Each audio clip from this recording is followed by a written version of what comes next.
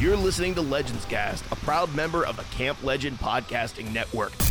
This episode is brought to you by listeners like you. To become a supporter of the show, visit patreon.com/camplegend. Hello and welcome to Legends Cast Season 4, the starter set. My name is Mark of the Lift from outside of Pittsburgh, PA, and with me today my legendary and ever-faithful co-host, Dead Broke Nerd, and my eternally optimistic and catastrophically creative co-host, Gibbles and Bits. It's a Monday afternoon, which is abnormal for us, but we wanted to get a little bit more game time in with Duelyst 2 before we recorded this episode, part 3 of our Duelyst 2 coverage. But before we jump in, we have lots to talk about today. We're going to go over an overview of each of the 6 factions and our opinions on it. Not that we're experts at all in that, by the way, but just what we're thinking about it.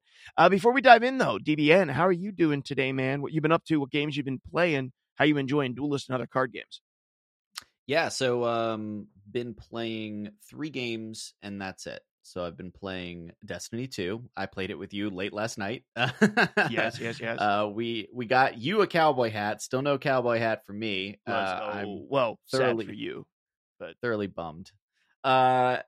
We've also been playing Pokemon Unite. So Gibby and I actually have been on the content grind for our Pokemon Unite podcast, AOS Airwaves. We've churned out 2 episodes. We got a third one coming out, or that we're going to record tomorrow. So it's been wild. We've also been playing at events. We got raffle stomped this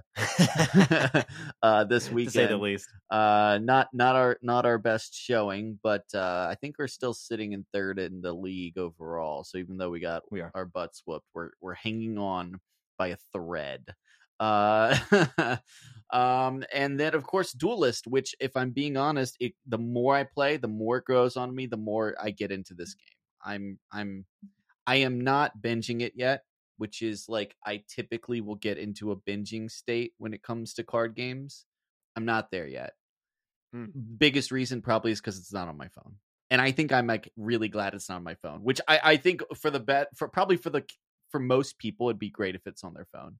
For me, it's not, and I find myself burning out super fast when I have a game on my phone. It's almost like the instant access to it devalues it, if that makes sense.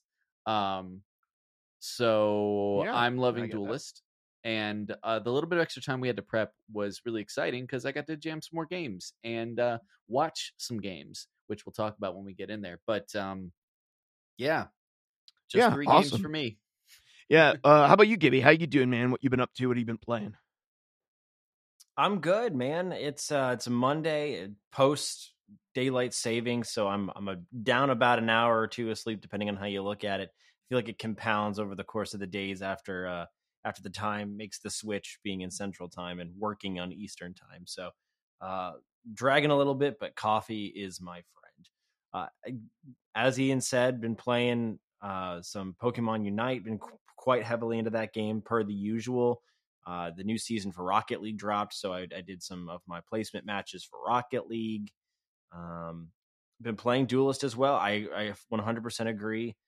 I feel like I burn out a little bit faster when it's more accessible on my phone. So the fact that it's not, it requires me in my free time to sit down and make a concerted effort to play it. And I have really been enjoying it.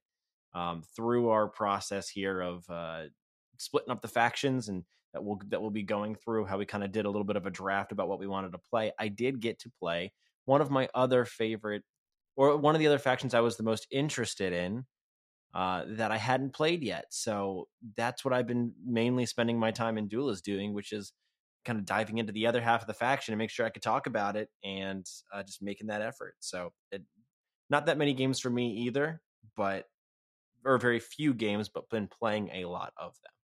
Nice, man. Yeah, for me, I had some travel, which is one of the reasons that we had to push the episode. And so still on the Snap train, still playing Snap, not daily anymore. I found myself coming to it like every couple of days right now. Maybe it is like every other day I'm playing a little bit and still kind of enjoying that game. I'm to the point now where I've maxed out set 3. So I only need set 4 and 5 cards, and they're way too expensive to buy in the token shop. And I just feel like my progression in that game is completely stalled out and has definitely had an impact on my interest in the game overall, which I was kind of worried about would be the case. Big Like agree. once I get through set 3, will I have any interest in this game anymore? And I think really like the how aggressive the monetary system is in that game is not apparent until you finish set 3, and they put like these eye candy cards at 4 and 5 that you really want to get your hands on, but the only way to get the hands on them is to spend exorbitant amounts of money to buy packs that have stuff you don't need and some tokens that you do need, because it's the only way to actually accumulate tokens quickly to be able to purchase those set 4 and 5 cards that you want. So I've been a little frustrated with that game, which has driven me into the loving embrace of Destiny 2, which has also gotten a little bit of heat with the latest expansion, but finished the campaign on Legendary and just been grinding up that power level and, checking boxes. So really have that game at a sweet spot. MMO wise, Mark loves a video game checklist. I do love a video game checklist. I do love that. Yeah, give me a list of things, and they did a really good job of that this year, where like this latest expansion literally gives you a checklist on leveling up your Guardian rank. It's actually really nice. I love it. Yeah, it's really there's well some done. heat on the expansion. Maybe I should hold off, guys. I don't know. No, it's perfect. Maybe I should. The irony is that all the heat about the expansion has to do with the story. Which has never been Destiny's strength. Literally and never. Everything, literally never. Last expansion was actually a good story, but besides that, it's always been a weakness. But everything, mechanics, UI, quality of life improvements, it's a good expansion for everything except the story. Yeah. Okay. Well, I'm a sucker for a good story. Well, I give up. I give up. I officially give up. I'm sure it's not that bad. I officially give up. Gibby, it's pretty bad. You never have to. It's pretty bad. Why is it that bad? No. Without getting too deep into it. The story's pretty bad. It's just it's like a hodgepodge of like action movie tropes and MacGuffins.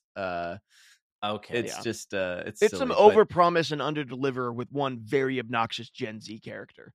So there's a character that just has literally just the writing is so inconsistent on it and just is disconnected from everything else that's going on in the Destiny universe. Like really Destiny is in like an Avengers Endgame style, like the world is ending. Like, this is just everyone's gonna die, and this guy's like, "Hey, what's up, guys?" And it's just like, "Oh, you're the worst."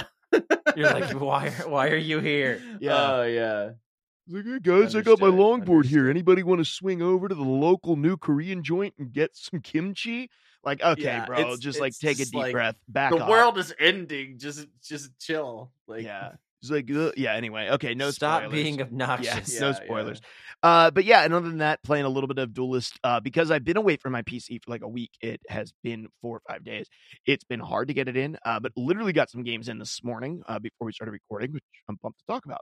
So there's a lot for us to like kind of cover today, and so we didn't want to spend too much time BSing in the beginning of the episode, so we could dive into this. One of the things that we did in Discord was ask sort of a veteran player from Duelyst 1 to give us a list of cards that you should get your hands on, and he gave us a mega list of cards that you want to craft.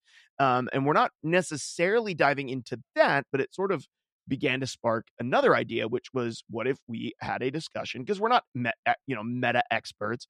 What if we had a discussion on each faction? Each of us take 2 factions, have a discussion about those 6 factions in one episode, so you can get an idea about what makes each faction unique and what may or may not draw you to that specific faction. So we're each going to take 2 today and have a little bit of a drawn out discussion about each one, so you get an idea, if you're getting into the game, maybe what you want to spend some time focusing on, and maybe what faction you want to play to start building your collection around that faction. And then with that, also, I just want to point out that list is over in our Discord server. And along with it, JT, who posted this awesome long list of cards for each faction, he also posted a meta snapshot that a guy put together. That gave like the top, I don't know, 3 or 4 decks for each faction. That you can go scroll down and kind of see what are the top decks and what spells and creatures do they play. And so if you're interested in that, be sure to check that out, because I think that's really cool. If you hear a faction that you like, grab that meta snapshot and think, maybe I'll start working towards some of the cards that are in this list that are powerful. So yeah, check it out. Okay, well, let's dive in, guys. Are you feel ready? We ready to? You got your list? You ready to go? Let's do it. I'm ready to rock. Awesome. Well, I'm going to kick it off with the first faction, the Lionar. The Lionar are kind of the faction that you get default right when you come into the game. It's the one that you're going to use to play AI games to unlock the other factions. And it is the quintessential holy warrior armored up paladin. So if you played Hearthstone, it's equivalent to paladin. It doesn't have a direct equivalence, I don't think. If you're still with us from the Tessel community, the closest would have been, what was it, yellow? I can't remember what yellow was. Is it willpower? Yeah, I think it was willpower. Yeah, in Tessel, kind of equivalent to Demacia in Legends of Runeterra. Some similar qualities, but of course, because this game has the board, it plays very, very differently. And so, like, in terms of some of the stuff that we wanted to touch on was the faction name, about the art style and theming, the unique keywords or tags that you're going to see in it. What are the removal mechanics? Because that's an incredibly important part of this game. And then what are some of the common strategies? So, the name is, the theming is that sort of armored up paladin, frontline warrior type of class. If you like that aesthetic, this definitely has that. It's not my favorite aesthetic in games, and I think DBN, you would probably agree with that as well. It's not your favorite either. No, I don't think it's any of our favorites, really. The Gibby, it's not really like the super armored guys. It's kind of bland. No, it's yeah. It just feels like the classic. Yeah, it just feels like the classic militia. Like, it's really kind of all it's got. Yeah. Lions and some angels and some warriors, and then guys on lions and people next to angels and armor. And that's basically lions what it riding is. Angels, yes, mass lions riding angels, lions riding angels. That's right. There's literally a guy called the Silver Guard Knight that's just a dude carrying 2 tower shields. I don't know how you do it, but he does it. So so if you like the too many Dark Souls videos. Yes, it has some of that vibes to it. Yeah. But yeah, if you like armor, like if you like heavily armors or like paladin type characters, which some people swear by, right? They really enjoy that play style. I think that communicates through not just in the game, but not just in the art style, but also in the play style for this particular faction. If we want to look at unique keywords and tribal tags, I'll say this is not a unique keyword, but provoke, which is sort of like this game's equivalent of taunt, is seemingly more common in, at least in terms of powerful cards in Lionar, than it is in other factions. There is provoke in neutrals. I think some of the other factions have provoke as well, but there are several cards that have provoke in this faction, which literally reads, stops nearby enemies and generals from moving, and they must attack this first. So you can kind of, pull all the attention towards that. It also has an ability called Zeal, which gains a bonus effect when it's nearby your general, which sort of pushes this faction, if you want to play Zeal, into playing provokes to sort of get into melee combat as close as you can with people. So you're kind of rushing people. And then once you get into that melee combat, you want to lock them down with provoke creatures to keep them locked into you and distracted from your general. And then you want to use your Zeal creatures to really, put a hurting down, because they're the ones that are getting a lot more powerful if they're next to your opponent, or I'm sorry, next to your general, which I think is really cool. But that's about it, right? Like, that's about, there's not a lot in this that I would say. I mean, it has some airdrop minions and stuff, but that's pretty common already. It has a little bit of healing, but honestly, I think that Magmar has better self-healing than this faction does. It has a few equipments that you can put on, but it sort of pales, the sort of pales in comparison to some of the other stuff that you can get. It has a little bit of removal, but most of the removal is kind of iffy. It's like a lot of it is sort of like minor. You're really, really trying to be super board based in the way that you're going to remove stuff and the way that you're going to try to close out the game. A lot of its minions are kind of chunky on the back end, right? In the 4, Yeah, 6, 8, stats. 10, 12. Yeah. It has stats, but not in the same way that Magmar has stats. Magmar has like a lot of balanced stats. This guy has this faction Linar has a lot more, beefy butts, with the exception of its zeal creatures, which sort of break that standard a little bit if they're next to your general. Okay, so there's one piece of removal that you just need to be aware of in this faction. It's probably one of, Linar doesn't have a ton of removal, or they have like True Strike, deal 2 damage to a minion, whatever. 2 damage to all units with Tempest, but none of them are overly great. It's one piece that is really good and potentially one of the best pieces of removal in the entire game is Martyrdom. This is a 2-mana spell. Destroy a minion and heal its owner's general the amount of health that minion had. So you heal the enemy general, but in this case, you're trying to keep tempo. So you're probably doing a lot of damage with guys with big, beefy butts. So the general hitting back for 2 isn't killing your minions anyway. So you're getting multiple hits in with your minions, typically trying to get your enemy surrounded and get multiple attacks up on them. So if you can martyrdom and even give your opponent back, 5, 6, 7, 8 health, it's usually not a big deal because your enemy's general cannot attack you because it's constantly provoked, and your enemy's general can't go very far because it's constantly surrounded. And so you use martyrdom basically to remove problem creatures and gain a ton of tempo back for just 2 mana. I think I pretty much have covered everything that. It's weird because there's not like, you don't look at Linar and be like, well, there's 3 clear strategies here. There's one. But you guys have each both played this faction at least a little bit. Did I miss anything? No, I think the main thing that I think if I was going to +1 something you said, it's the healing. And while I don't think it has general healing at the same rate that some other factions do, it does have a lot of support for like unit healing, like healing your own minions that have those, big butts. And then very much so. I think celerity is another thing I've seen a lot on a lot of their units too. So like the attacking twice per turn or whatever, or activating twice per turn. But, yeah, that's true. There are celerity minions outside of this faction. So I thought that one's not exclusive. No, for sure, for sure.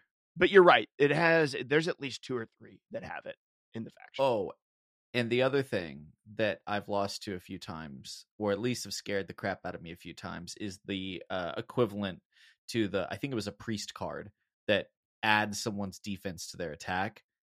Yeah. Oh yes, man, that can mess murdered by up. That. And I'm pretty sure there's a whole deck based just around that. It's scary.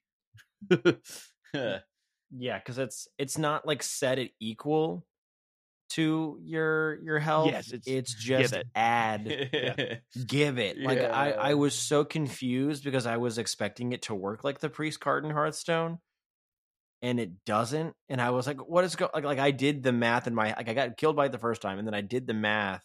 It's okay, I think I'm safe from that if he plays that card here, but not understanding the way it worked. Yeah, and I still got murdered by it. Is one of my least favorite factions to see across from me. Which I think is like uncommon. I'm pretty sure that's not like a common thing, but like every time I see Linar, I just groan because I know that like the provokes that you were mentioning are just going to make what I really like about the game, which is like high mobility, move around, reposition. I feel like I have a lot of outplay potential because of the board game component, and just like, I have to deal with this stupid, provoke zeal guy that has way too much stats for the cost. It's the worst. Repulsor beasts pack it in and move at me like a phalanx. Yeah, repulsor beasts really mess up the zeal units though. Yeah, the things that honestly, the ability to teleport your minions around, period, if you can kind of get the minions out of commission. This doesn't really have a lot of ability to sort of reposition, or it's kind of a one-trick pony, right? You're going in, you're trying to win on tempo, you're trying to surround your opponent. lock them down with mobility is like not its thing, I think, in the way No. that it is for other factions. But I think like, yeah, it definitely has. It's maybe of, except for Magmar, like the stickiest board states where you're just like, I can't clear these things efficiently. It's so annoying. Yeah, absolutely. Okay, well, let's go on to the next one. Gibby, you're on the next faction. Tell us about it. Yeah, so I'm going to cover Songhai. Songhai is essentially the equivalent of what I've been told is like is red in Magic, which fits because they are red and almost theme. Somewhat feels like kind of like a Noxus vibe from Legends of Runeterra. I can't necessarily speak to the Elder Scrolls Legends piece because I never really was in that game, but some of the things that Songhai really does well, it's very combo-y and it has a lot of mobility. So it's they really predicate themselves on being able to move around the board and utilize kind of stretching out. The art style and the theme feels very, I don't know, it's kind of kung fu, very martial arts combined with like corruption is the way that it feels. Very Scorpion-esque in Legends of the Five Rings. It's got a lot of really cool characters in this and like some very powerful spells. There's a lot of spells in Songhai. There's entire decks that work around being able to drop a lot of cheap spells, and the numerical amount of spells that you're playing per turn or per game will bring benefits for you. You buffing your minions based on the amount of spells that you're playing, or after you play X kind of cards, refill your hand. You always want to have a full hand when you are playing Songhai. They're very aggressive. So some of the unique keywords and kind of tribal tags here, from a minion perspective, there really isn't anything that Songhai has that is really tribal necessarily. From a minion perspective, like how we had some of the Celerity minions or some of the Zeal minions, we don't really have that. Probably with Songhai, the most notable and really probably one of the only notable keyword here is backstab. Backstab is very powerful. It basically, what backstab does is if you have to always be paying attention to what side of the board you started on, because if you are directly behind a minion, an opposing minion or the opposing general, it also works on generals as well. If you are directly on the space behind them and you attack a minion or their general, it deals additional damage based on what the text of the card says, and it does not provoke an opportunity attack back, like a counter strike back. So there's also a little bit of protection in that. Being able to do backstab, you're basically doing damage for free and not provoking any attacks back, killing your minions. They'd have to do that on a follow-up turn, because they can turn around and hit your minion at that point, but on your turn, it doesn't provoke anything. Like I said earlier, there's a lot of mobility in Songhai. Part of the removal mechanics can be they have several ranged minions that do a good amount of damage. There's a 3/1 which it struggles to stay alive, but the Widowmaker, it's a ranged 3 attack 1 health minion, so it can be killed pretty easily. But when this attacks, it draws a card at the end of your turn, so you can do a lot of damage from far. You can even give your general ranged or give your general backstab. So there's ways to buff your general to keep them alive from distance. There's a lot of flying going on in Songhai as well. One of my favorite cards is the Scarlet Viper. It's a 5 cost that has flying and backstab, so you can basically just move constantly around the board. But more than that, I think from a removal perspective, Songhai does a very good job at damage single target removal. So things like Phoenix Fire for 2 mana, dealing 3 to a unit, or looking at things like, where's the other one? Oh, Twin Strike, dealing 2 damage to exactly 2 enemy minions and then drawing a card. You have kind of a lot of single target removal, but it's a lot more complementary to the movement mechanics and being able to utilize the full board, spread out, and then when you see the right opportunity, collapse on the enemy general and just rush them down. most Songhai decks want to be able to close out a game by turn 5, close out a game by turn 6. They're not really looking to get into the late game and fight a stat battle against something like a Lionar, a Magmar. They want to utilize spells, keep themselves at range, and do enough damage to get maybe the general to half health and then burst them down with kind of a full hand. Yeah, I mean, I've played against this faction a few too many times.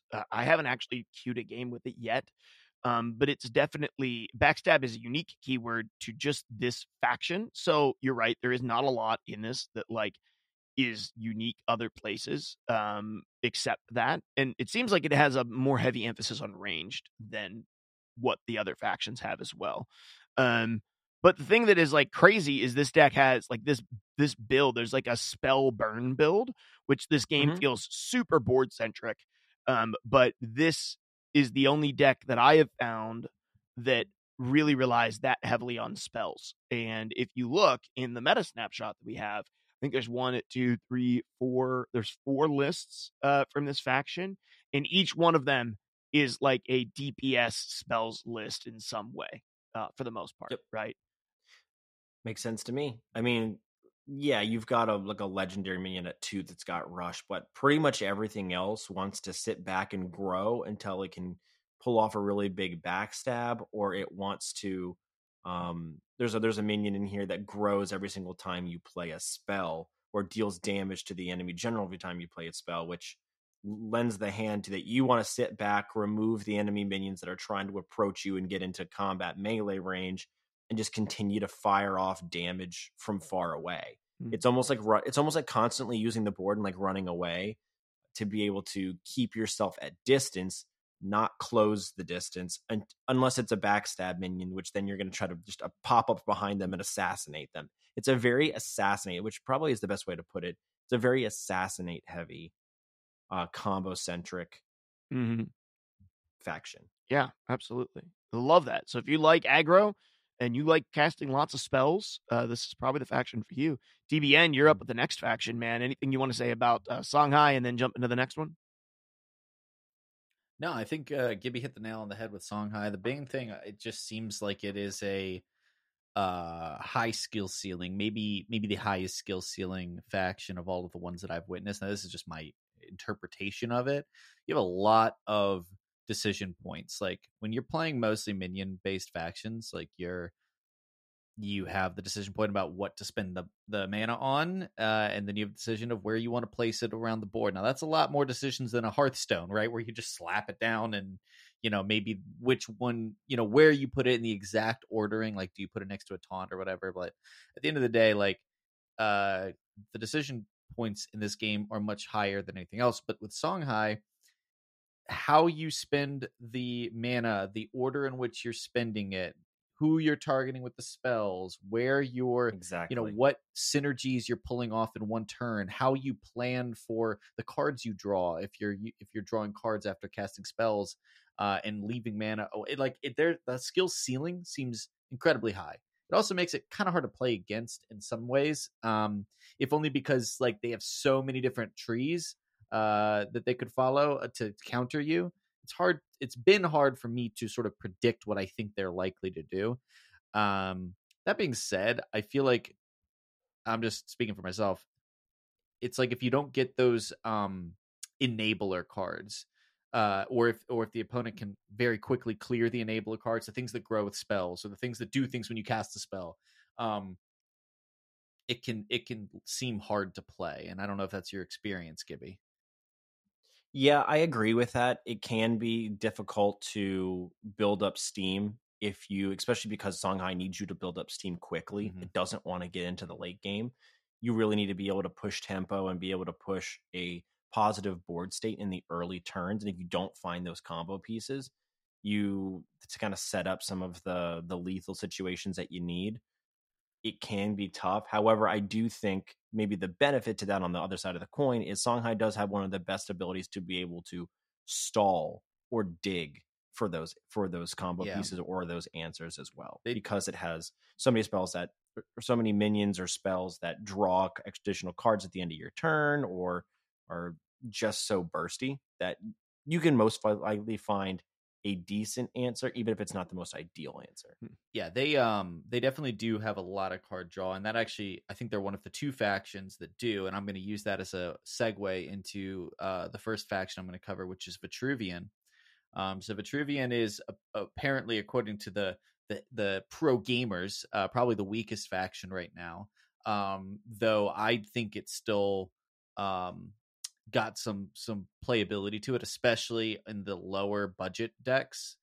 It feels like one of the strongest budget decks in like these low tiers that's out there right now to me. I mean, I have basically no legendaries or epics in this thing, and I'm stomping people. So what's neat about Vitruvian, from a thematic and art style perspective, it's sort of a desert civilization. You're seeing a lot of sand and wind themed minions and spells. You have a neat little thing where you have 3 cards, 3 spells in it that are 3 each a different wish. The first wish, the second wish, and the third wish, which I just find sort of fun and pleasing from a little lore perspective. I do wonder if there's a story there. I'm sure there is somewhere in the lore page, but yeah, I think that there is somewhat of a lack of identity when it comes to closing games and how they want to be winning the games. That being said, this is perhaps the most like keyword and tribal tag rich, or one of the most keyword and tribal tag rich factions out there. They have this really unique mechanic called gateways, where you put down these obelisks, these big 0 attack 6 defense towers that can't move, but they do summon little 2/2 whirlwind creatures every turn called dervishes. And dervish is a tribal tag, which the faction uses quite heavily in certain builds to effectively create sustained tempo as well as sustained removal, because all of these little dervishes, these little whirlwind guys, always have rush. And so as they are summoned every turn, you're able to move them around and clear things, or move them around and push damage. And the only thing that they're limited by is the range at which they can move from where they spawn next to a gateway. And so that's a really unique little mini game when you're playing these, of like, where do I place this gateway such that it can push into where my opponent's stuff is, but far enough away that they don't immediately clear it and I lose the value of it. So it's a really unique thing. They also have blast, a keyword that's fully unique to them. I don't think it's on anything else. I looked through the collection and the crafting, and I didn't see blast on any neutrals. So I'm pretty sure it's fully unique to Vitruvian, and that's probably one of the strongest keywords out there, because it allows you to fire your attack in a straight line at any creatures on the board, and it'll hit all of them. And only if you are next to a creature, like directly adjacent, will you get retaliated against. Which is, it sounds as crazy as it is, except that it's only on a few key creatures, or you can give it to your general with a special artifact. So it's powerful, but it's very limited. And some of the early game creatures that have blast are quite weak, so it's a tough thing to really capitalize on. But there is a 5 mana one that I find is a nice little top end finisher, at least in these budget decks. And you start with 3 of them out the gate, which is really cool as a new player. They have a lot of card draw. They have a lot of things that can increase movement speed, especially when it comes to their whirlwinds, to increase the range at which these whirlwinds can move throughout the course of the game. And there's ways to increase your general's range of movement. Again, sort of playing in with this wind theme that they have going on. So looking at the removal mechanics, it's actually a little bit sparse. So, for the card gamers out there, the longtime card gamers, there's this thing called soft versus hard removal. And the idea being, hard removal is something that will either deal 4 damage or destroy this minion or whatever. And soft removal being things that, either like transform something, bounce something to their hand, reduce its power in some way to make it easier to deal with or less of a threat. And Vitruvian seems to have quite a bit of soft removal. The main things, it has the ability to dispel, which means to cancel all of its effects and remove the any buffs. Now, a lot of factions have a dispel, but they have perhaps one of the best ones, which is a 0 mana dispel a creature or dispel a minion. So very, very easy to execute upon. There's no sort of obviously no mana restrictions, but also, no positional restrictions like some of the other factions. They have the ability to reduce something's attack down to 1 to make it easier to trade. They have a little bit of damage out there in terms of being able to do a little bit of damage to a general and the things around the enemy general. But for the most part, the removal is summoning dervishes in front of things through certain spells, or being able to bring them up every turn through the gateways. The big exception, and the one you have to look out for, and I feel like we're doing this for each of the factions, so these new players, if you guys are just getting in, you know what to look out for. Vitruvian has a really strong and quite easy to use spell called Entropic Decay. And Entropic Decay says you can destroy a minion that is nearby an ally. Now that means an ally minion or your general. And it costs 4 mana. So it's basically, as long as you can touch it, you can spend 4 mana and destroy it, which is, perhaps the biggest asset for this faction that by and large doesn't have a lot of good removal options. I'll say this too, when it comes to like the powerful synergies and strategies, I've really, obviously from a meta perspective, it seems like there's not a lot of really strong options, but the two ones that I've seen the most effective, and I went in, and when I was researching for this, I went to the watch category and I watched some S tier, S rank match replays, and just sort of looked anytime I saw a Vitruvian, and so I would watch that game. The biggest things that you tend to see are Artifact Vitruvian, which is focused on building up the general and giving it blast. That's a really unique thing that a lot of every faction has artifacts. Every faction can buff their generals a bit, but the ability for your general to sit in the back and start launching beams across the map is really unique, and something that, while expensive, because a lot of the cards that support that are epics or even legendaries, really, really cool and unique. And then the other is an all-out blitz.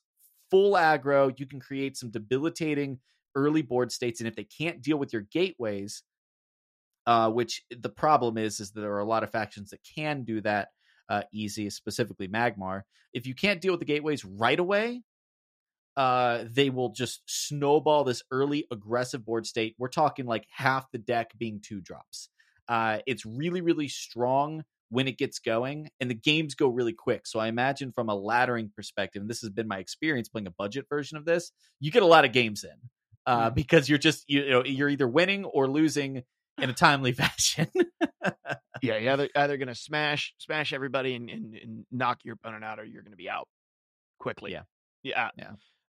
I've played against this faction. I'm yet to play this faction, and I'll be honest. There's been a couple of games where I kind of got caught off guard by the blast build, where the opponent just sits in the back and shoots everything to death. And it was like, I lined up poorly against that. Okay, I lost.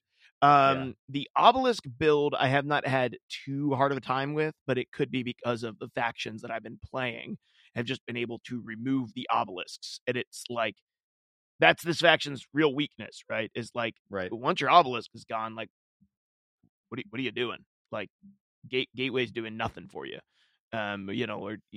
These guys that come out that can blitz your opponent down. If the obelisks get pulled away, like, you're kind of up a crick. With this faction, I think that's probably, you're right, one of the reasons why it doesn't feel super, super strong in the current state of the game. I'm going to jump into the next one. Gibby, you have anything you want to jump in with on Vitruvian? I think the only thing I'd say is, playing against Vitruvian, you will probably be the most active you ever are with using your general to attack things, because you can most likely, if you're attacking the obelisks, you're most likely going to be able to do damage while keeping your health pool high. So there's a really good way to use your general. Also, even if it means just chasing down the enemy general to not allow them to sit back and cast, you will be very active with your general playing against Vitruvian. Yeah, I can agree with that. So let me jump into the next one, Vanar, and this was the last pick of our group because this was been one of the hardest ones to figure out. And I've had some decent games with it. So Vanar is to start off with, that's the name. Second off, the theming of Vanar is that it is a very sort of Nordic. This is your ice faction, right? This is your Freljord, so to speak. And so it's a very sort of Draugr wolf, frozen barrier centric deck. And this faction is unique in multiple ways, and I think that's honestly its weakness. If I'm being completely blunt, it's almost like it's too many directions. So before we jump in, I like the art style and the theme of this faction.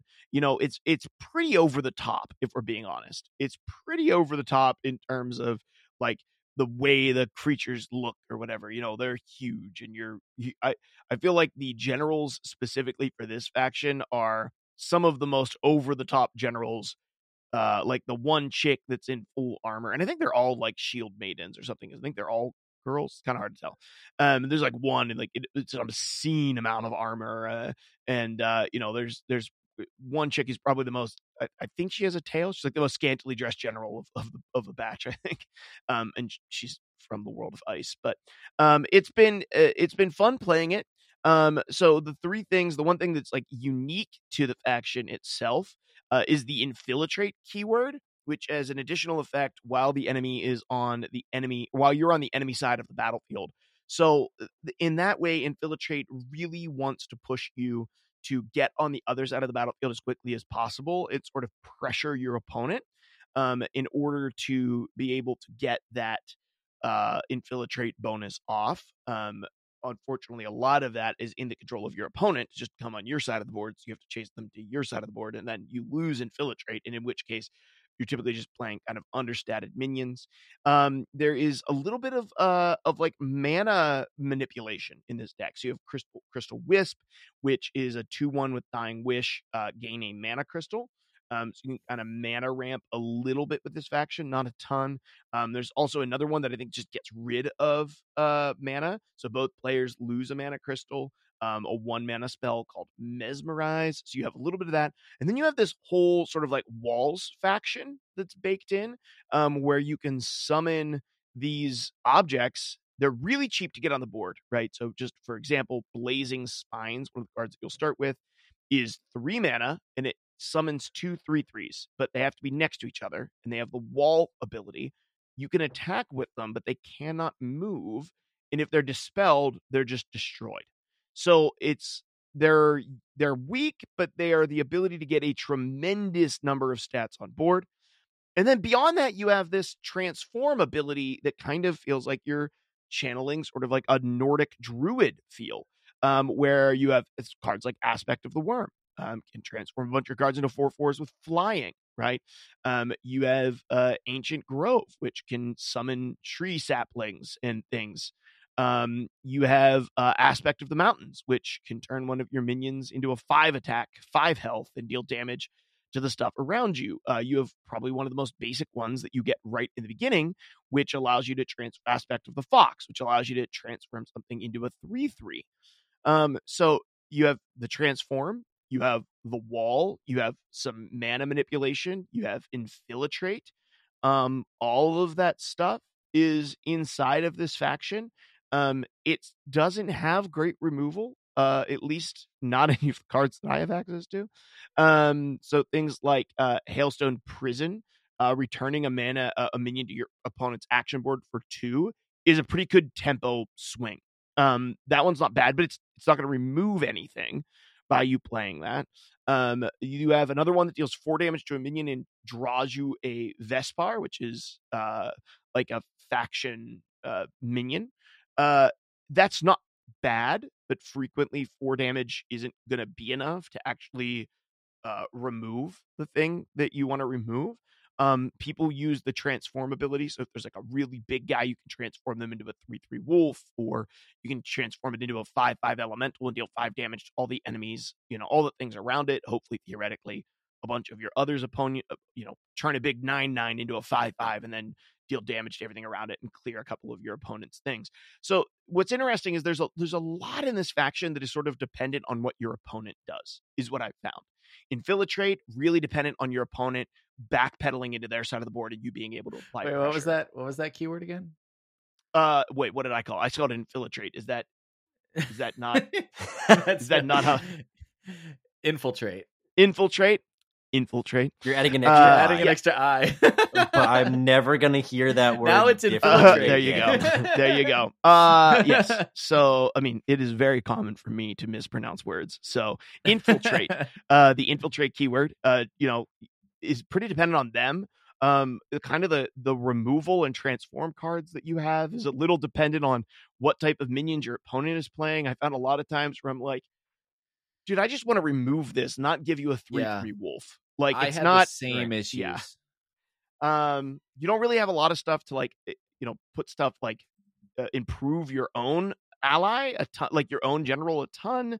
The walls are really cool, and so the games that I won were games when I placed infiltrate creatures onto the board, and then I would literally use blazing spines to wall them off. So they get close to my blazing spines, I deal 3 damage to them. So they want to stay away from them, and I can push them back in and then sort of aggro them down. But I'll be honest, I'm not super, super impressed with this. Avalanche is one of their key spells, right? Deal 4 damage to units on your starting side of the battlefield and stun them. That does it to you as well. And so you pay 4 to deal 4 damage to all your own stuff. So I guess like the benefit here is like you advance to their side of the board and they advance to your side of the board to try to avoid you. And then you can avalanche them on your side of the board. But that you're also always pursuing them. Like you're not running to their side of the board and waiting for them to show up. Like, so I found that to be a pretty awkward spell as well. Although stun is really strong. Like avalanche is a really, really strong card, but it's very situational. And once again, very situational based off of what your opponent is doing, maybe not necessarily what you're doing. The last weakness I have found of this set is they just don't have a ton of like chonky boys. Like a lot of their early game minions are pretty weak, 3 health, 2 health, 1 health. There's just not a lot in the early game that you're going to drop that are going to be like able to contend with Magmar or Linar, which are both pretty popular factions. So the only factions that I've won against so far with this deck is pretty much stuff that isn't playing big boys. I think I've lost every game I've come up against with Magmar just because it was too strong for me. But yeah, that was my experience with it. I don't know if you guys had any more luck actually piloting this stuff. I know DBN, you kind of started with this faction, but to me, the biggest problem with Vanar is that it is too many directions versus some of the other factions that seem one-dimensional, like Linar. Vanar is the exact opposite of that. Yeah, it definitely seems like, if I'm being honest, even just looking at some top tier lists and stuff, I don't want to say it's dependent on legendaries, but I think it's dependent on a few things. I think it's dependent on really deep understanding of what the opponent's going to be playing, right? And so it's like you need to be able to predict what card they might drop on future turns, so that if you have a specific type of like removal or a specific type of like spell, you can toss it back proactively. Not like, oh, I have nothing to play this turn, crap, let me throw it away. Instead, it's like, oh, it's turn 1 and I'm playing against Magmar and I have a Dispel or something like that, I'll keep it. But I'm playing against, I don't know, something else, and I've got this Dispel, and it may not be quite as useful because they won't have a creature that they'll likely play that I want to Dispel until turn 5+. Okay, toss it, right? And so like there's some. It seems like Vanar is likely one of the more challenging. Sort of the deeper you understand the game, the more value you get out of it. I do also think that while they have some individual pieces that feel really good, things like Hearth Sister and the Fenrir War Master, I think besides that, they have a lot of dead minions in their faction where it's just like, you just don't play this. Mm-hmm. They're just... Yeah, I mean, the card pools in each faction aren't huge right now anyway. So when you have so many different split directions, it's not like you have a lot of like tribal or a lot of faction specific cards in Vanar that are probably enough to give you density within a deck to support a specific playstyle. You end up splashing other playstyles into maybe a major theme that you're trying to go for, or maybe one that you're trying to focus on more. You end up playing almost two at a time or more in that case. And I mean, from my experience I played a little bit of Vanar, but I played also against it. Vanar does not have any, outside of Avalanche, and even Avalanche is situational. They don't have any AoE, which can be hard to deal with a wide number of, like a wide board state. If your opponent gets a lot of minions out quickly, you really don't have a way to deal with it. And to me, Vanar is one of those where you may win a matchup before you ever even start the game, because it's just, there's about half the matchups on faction wise that it feels like it does really well against, because Dispel is really strong against half of the factions. And then there are some where they naturally have a big base in stats. So even if you dispel the minion, or maybe the deck is more spell heavy where they're not really reliant on having specific units out, you're probably not going to fare very well against them. So I feel like Vanar can lose matchups or win matchups just based on who you queue into, even at that. I think once you get to the high level, I think you'll likely see Vanar take off. And you have a lot of a deeper collection pool. You can focus your list, but it seems surface level, just to me, it seems like the worst place to start if you're a new player, and that's from an experience of 3 new players, and we all seem to agree on it. I would steer clear of this faction unless you're really looking for a challenge, and you really want to take the time to learn what all is out there and how to craft a deck that can survive with a limited card pool. Yep. Build a strong neutral pool, and to be able to supplement some of the things within your faction specific. Yeah. Well, let's jump into the next faction. I think it's Abyssian in Europe. Gibby, tell us a little bit about this faction. Abyssian. Have you ever wanted to go underground? Have you ever wanted to be an edgelord and play some dark minions? Do you have a thing for spiders and wraithlings, which are kind of like a combination of spiders and snakes that are all dark? Then Abyssian is for you. Yes, Abyssian is more or less kind of like the warlock, necromancer, sorcerer. Classic Gul'dan. It's Gul'dan. Well played. Yes, it's very much like that. From a lore perspective, they are the underground faction who are trying to become like the supreme like beings within the realm. And they very much got those kind of dark vibes to them. You win from this time. You this time explodes. So that's kind of more in the theme. Art style, it is very different. You've got a little bit more of a humanoid look to a lot of the female and women characters within Abyssian, and then there's a lot of weirder creatures that are like males. They've taken on like a different kind of viewpoint or like transformation, and then there's just a lot of like pure creatures. From a unique keyword and tribal tag perspective, they do have some very strong themes with the shadow creep being able to place these little thorns on spaces where if your opponent lands on or ends their turn on, or if they are there at the end of your turn, then it deals damage to them. On if they land on a shadow creep tile, it deals damage to them based on the number of shadow creep tiles you have on the complete board. So you're trying to control the spacing of the board by playing these shadow tiles and basically saying, don't approach me or don't come through these tiles, or else if you can't survive it, or if you want to take a bunch of damage, it can be really deadly if you get a bunch of them out, especially for opposing generals. Another one that is really big within Abyssian is the wraithlings. The wraithlings, as I mentioned earlier, are almost these like snake-like little like fire dark creatures that have like flame at the end of their tails and kind of a sinister look on their face. They're all really weak, and that's because Abyssian as a whole is a very aggressive, low stat minion, swarm the board faction. So there's a lot of ways, and there's some very strong deck themes where you can play a lot of wraithlings, a lot of small minions out, and you've got other minions that will grow based on the number of Wraithlings that you play out or the number of Shadow Creep tiles that you've got out. A little bit of assassin elements to it on some of the minions, like the Night Sorrow Assassin, which is a 3 cost that can destroy any minion nearby with 3 or less attack. You've got some relatively good artifacts that aren't too cheap, but I think where this faction really shines is its ability to have removal in its spells. So they do have quite a variety of removal when it comes to their spells. One of the most notable is a couple of the most notable: Ritual Banishing for 3 mana.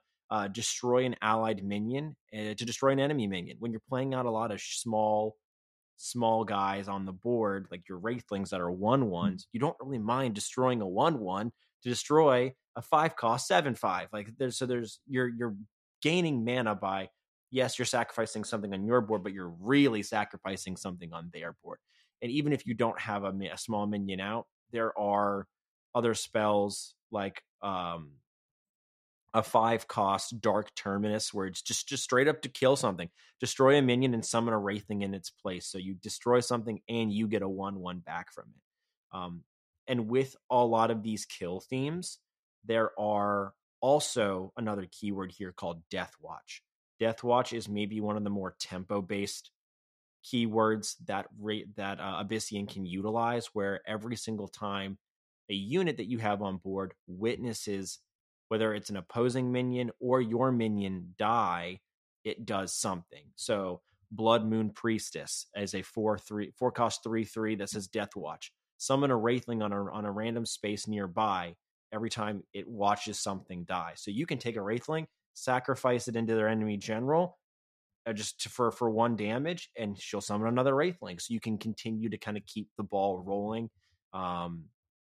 There's a 5 cost unit that grows every single time you summon a Wraithling. There's a 5 cost unit that does 1 damage and heals your general every single time you something dies. So there's almost these vampiric kind of tendencies of Abyssian to want to spawn a bunch of things out, play some decently statted but not overstatted minions, and then play this game of how can I get the most out of sacrificing my own units that I don't really care about because they're cheap and they're small, to get bigger effects for things in the mid game and keep myself healthy while just slowly trickling you down, pushing board state, pushing board tempo by being forward with small minions, kind of blocking off the board, and then just work your way down with either spells to kill off big units and just keep your small units alive. I think Abyssian is a relatively strong and very popular faction right now in the meta from what I've seen. There are what I do feel like, and maybe it's the opposite of Vanar, it does have the ability, while there are a couple different themes here, like I've talked about with the Shadow Creep tiles and the Death Watch decks and the Wraithling decks, it's almost what we saw a lot of in Legends of Runeterra, where with Shadow Isles, also a dark theme deck, we're just probably a coincidence though, where there's a lot of synergy in multiple keywords within this faction, so you can take it in a couple different directions and it will still play as a cohesive and rather powerful deck as long as you are used to some of the combo pieces. And it does require some setup. Usually it requires you getting out a bunch of small things early, and then you're able to kind of deal with what they've got. One of the best ways to play against Abyssian is continue to remove their small minions and prioritizing that, because if they don't have minions on the board, they can't really combo into anything. They're forced to use some of their more expensive spell-based removal, like Dark Terminus, like the other 3 cost spell that I mentioned earlier. Like, they do have strong removal, but it is expensive, and if they're spending mana on removing your units, that means they're not building their own board state unless they already have small things out. So it requires you to be proactive in the early game and then kind of take it into a late game, and that's where you can shine against Abyssian. Mark, do you have anything to kind of add to any games you've played against Abyssian? I don't think you've really touched this one too much, have you? I haven't. I've played against it a decent amount. I will say be careful about the order in which you kill stuff against the Abyssian minion that grows every time something dies. That card is nasty in this faction. Just has a lot of like tokeny revival type mechanics, and I think it actually functions pretty well connected to and in conjunction with some neutral cards, because there's some neutral cards like it dies and respawns, like that bat looking thing that dies and respawns. So I feel like this faction has a lot of cards in it that honestly just work really well with what already exists in the game. And especially in the neutrals category. And I like that a lot. So yeah, no, I like this faction overall. I haven't gotten a big chance to play it, but I think it's a really cool faction. Yeah, yeah. No, I think you're right on it, Gibby. You know, Abyssian is I don't know if you mentioned it. The one card I'll throw out there that everybody should be aware of, and you know, new players can probably get a lot of value out of and have some fun experiences, is the Demonic Lore. Did you mention that one? Yep. I was looking at that card and I really wish I had said something about it, but you're 100% correct. Yeah. It's a little 2-mana spell, deal 1 damage and teleport something anywhere. It's kind of like strong. the Repulsor Beast, but on a spell. Then it also deals the damage, so it's a little bit more flexible. It's really cool. So no, I think Abyssian is so one thing I'll say is, like, when you get to the top tier and you start watching top tier Abyssian matches, like, you start seeing a lot of really pricey cards, like a lot of really expensive sort of finishers, that I feel like that's what Abyssian misses. And from a new player perspective, is like, you know, they have like Vorpal Reavers at 6 cost, which are legendaries, and Spectral Revenants at 7 cost, which are legendaries. And those are the things that help clear and finish the game. And you won't have that as a new player. And so I have farmed so many Abyssian players on ladder because they're like, wow, let me play Abyssian. It's a cool faction. There's some neat stuff, but they struggle to finish games. It's annoying. They'll blow up my thing, but as long as I can deal with their Deathwatch, you know, growing guy, 1-to-1, it's an easy matchup. So I'm not going to say Abyssian is a bad faction to start with, but just playing against it, like, think about how you want to be trying to close games. And if you are using those Deathwatch things as a finisher, like, you need to be thoughtful about when you play it and where you play it. Because if I can deal with it, you won't win. That's just one thing I'll say. I think early on you need to have some of that vampiric spells like Void Pulse for 1 mana, deal 2 damage to enemy in general, and heal yourself for 3. You have to keep a solid health pool. Dispel will absolutely destroy your deck with Abyssian, because fun fact, you can also dispel the shadow creep tiles. They aren't even minions necessarily, but the spaces. If there are cards in Vanar specifically, and I think Vitruvian as well, that say dispel spaces, that removes the shadow creep as well. So watch out. No, but I at the same time, though, you absolutely can play a very aggressive build, and it seems probably fairly cheap to play like an aggro. I will also want to shout out one of our listeners, Melendar, that I played against on the ladder, and had one of the toughest games that I've played so far in this game. And he was just checking out the game. You know, I don't know how many hours he played before we queued into each other, but and he was playing Abyssian, and he gave me a big run for my money. I think that you definitely can get a lot done with a budget build, but just something to throw out there. So the last faction here we have is Magmar. We've actually referenced Magmar quite a bit, and I think the reason we've been perpetually referencing Magmar is it's a very strong faction, and I think while it may not at the highest level be the number 1 or even top 3 faction according to the pros, it is very good in the early and mid phases of building a collection. You can do really quite well with it, in my experience and Mark's experience. I don't know if Gibby really played Magmar, maybe just a little. I played some. It's really good early, and when you're building a budget deck, there are some very high powered commons and rares that you can pick up to immediately get a nice little edge up on the competition. So what's neat about Magmar, basically the art style and theme, they're big angry reptile people, and that's pretty much it, right? Think like almost sort of I guess like tribalistic reptile people. I think a lot of some of their cards seem to have like very like claw and egg and like naturalistic references to their effects, and they do seem to have some things that are like elemental effects, plasma storms, and crazy sort of thematic stuff like that. From a unique keywords and sort of synergies and stuff like that, there's some cool keywords. There's one called grow, and grow allows a minion to predictably enhance its stats at the start of your turn by however much is on the card. So you'll see cards like the Earthwalker, a 3-mana 2/4, and it grows by +1/+1 every turn. Or if you get up to the 5-mana slot, the Colossus, 5-mana 2/7 that grows by +4/+4 every turn. That one's a lot of fun. You also have Rebirth. Rebirth is really neat because, and I think a lot of higher level players are really, really high on this mechanic, because Rebirth, when this minion would die, a 0/1 egg is placed in its spot.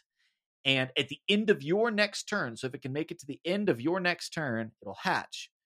So they're really easy to kill. But what this does is it messes with your opponent's action economy, right? And so they have to waste an attack clearing an egg, or else let it go through and rehatch. So it slows down their own proactive plays while you're theoretically maintaining some tempo, even though something of yours died. So it's really, really an interesting mechanic to see these Rebirth. Usually they're called Slithars, which are these, slithering reptile, think like big lizards.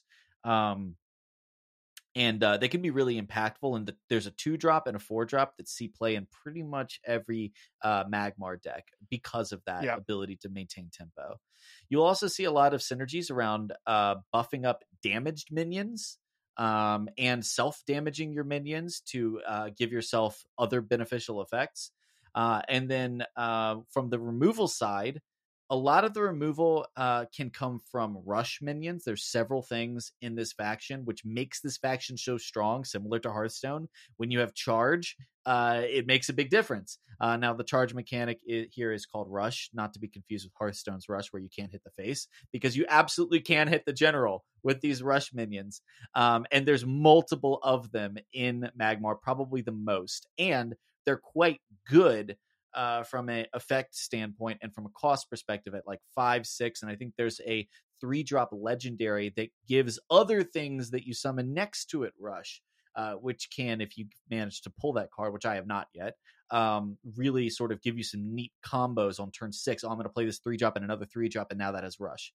From a removal perspective, you also have the ability to destroy low health minions. There's a very, very strong card called Natural Selection, I think, which allows you to destroy a minion with the lowest attack. And if it's tied, you get to choose. So what that does is, because you have a lot of really high attack creatures yourself, hopefully you can just kill one of your opponent's things with the lowest attack, but you also can set up board states where, okay, I would like to kill my opponent's 4-attack creature, but they have a 1-attack creature blocking it. Maybe I can devote my efforts towards clearing the 1-attack creature with the creatures I have and using their attacks, and then it will be freed up for the Natural Selection to clear the 4-attack creature, my opponent's. And so you don't have to play it right away on your turn, but you can set up your trades and such to really capitalize on it. And of course, it immediately shuts down certain things like walls, or like the gateways from Vitruvian that we were mentioning earlier. Vitruvian hates running into Magmar because Magmar's got this perfect removal at 2 mana to kill their 3 mana thing that they need to get going. So that is certainly a really powerful thing. And it also synergizes with yet another thing that Magmar can do that's really neat, which is turning enemies and transforming enemies into either eggs of themselves, or there's a big powerful 5-mana card called Metamorphosis, where for just that turn it transforms all of the enemy minions into little 1/1 creatures. And of course, that means that they are likely going to be the weakest thing on the board, and that something like Natural Selection or a Plasma Storm at 5 mana, destroy minions with 3 or less attack, can really clean up the board in a really unique way. They have really it's usually a 2-piece removal. Most of the stuff they have requires other setup, but is mana efficient, if that makes sense. And so if you have the right thing for the right situation, you can make these incredibly mana efficient removal plays and really, really mess up your opponent. So if you're playing against Magmar as a new player, just be aware of those 2 mana natural selections and make it hard on your opponent to set up board states where the thing that you really want to protect is the lowest attack. And that may mean taking a 1 cost and hiding it in the back somewhere. The powerful strategies that we see most common for Magmar, it's pretty strong right now on the whole. And I think that that's typically because it has a very strong in-faction curve of these really strong units that you don't need to go too far out of faction to replace. Things like the Young Slithar, things like the Elucidator, which is a 4-mana rush minion, which is really effective at closing games out or serving as spot removal, the Veteran Slithars, and of course the Spirit Harvester, which is a 5-mana 5/5 that does 2 damage to everything at the end of the turn, allowing you to have some situational but very powerful removal from a creature that's going to keep living and doing it over and over and over. So you see a mid-range archetype for the most part, and you can even set up certain plays, finishing plays with a combo with the artifact Twin Fang, which is whenever one of your minions takes damage on that turn, it buffs up the general. And you'll see this serve as the biggest finisher in a lot of these games, that they can control the board and set up certain plays where the Twin Fang is equipped, the general's in position to attack, and then they start taking trades, whittling down their own forces and setting up a big finish. So Magmar is very good. You can play it sort of on a more control-y side and wait out for these big sort of 7 and 8 drop creatures that you can put in your deck. You can also play it a more up tempo with some lower drops. But at the end of the day, it's all circling around that core 4/5 drop and even a 6 drop rush minion that can really just be used in so many situations. Yeah. Just a quick note. I don't know if you had mentioned this keyword. Did you already mention grow as a mechanic? Yeah. Okay. And then did you mention frenzy? Because I think Magmar is the only one that has frenzy as well. No, or one of the major frenzies. You see frenzy in other factions and including neutrals, but frenzy is something that Magmar can give to its creatures fairly easily, and frenzy allows you to hit everything in an area around you.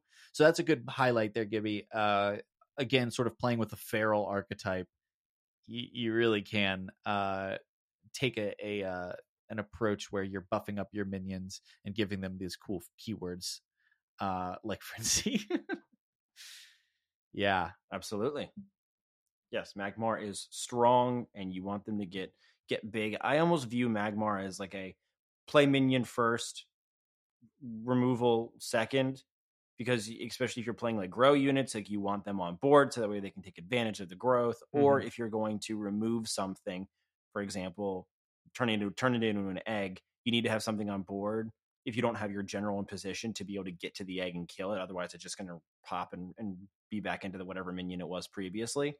So it's almost like, okay, build something on board and then just leverage the efficiency of the spells that it's got. Yeah. I think along with Lionar and, maybe Abyssian, this is one of the best sort of new player friendly factions to get into.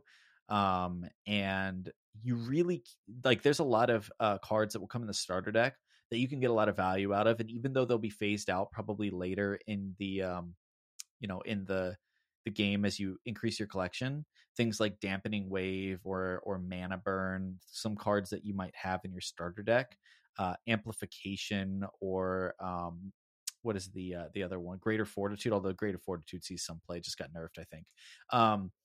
These are cards that will be highly effective and highly flexible as a new player, and you're trying to eke out games and learn Duelyst. So I think like I said, alongside Abyssian and Lionar, probably the three best factions to maybe get started with as a new player as you feel out the game. Well, hey guys, this is a quick overview of each of the factions in Duelyst. We hope that you enjoyed this episode. We thought it would be really fun to kind of record and talk through a little bit about what we've been enjoying and what we've experienced in the game so far. Be sure to let us know what you're thinking about Duelyst as we're taking the adventure. Next week will be the final episode of our coverage of Duelyst. And then after that, we're going to move on to a new game, and we'll announce what that new game is next week. So thanks for tuning in, guys, and listening to this episode. We appreciate you, and be sure to come back again next week. Thanks for listening to this episode of Legends Cast. You can join our podcast community by joining Discord using the link in the description of this episode. You can become a supporter of the show by visiting patreon.com/camplegend. And don't forget to check out all of the other shows in the Camp Legend Podcast Network.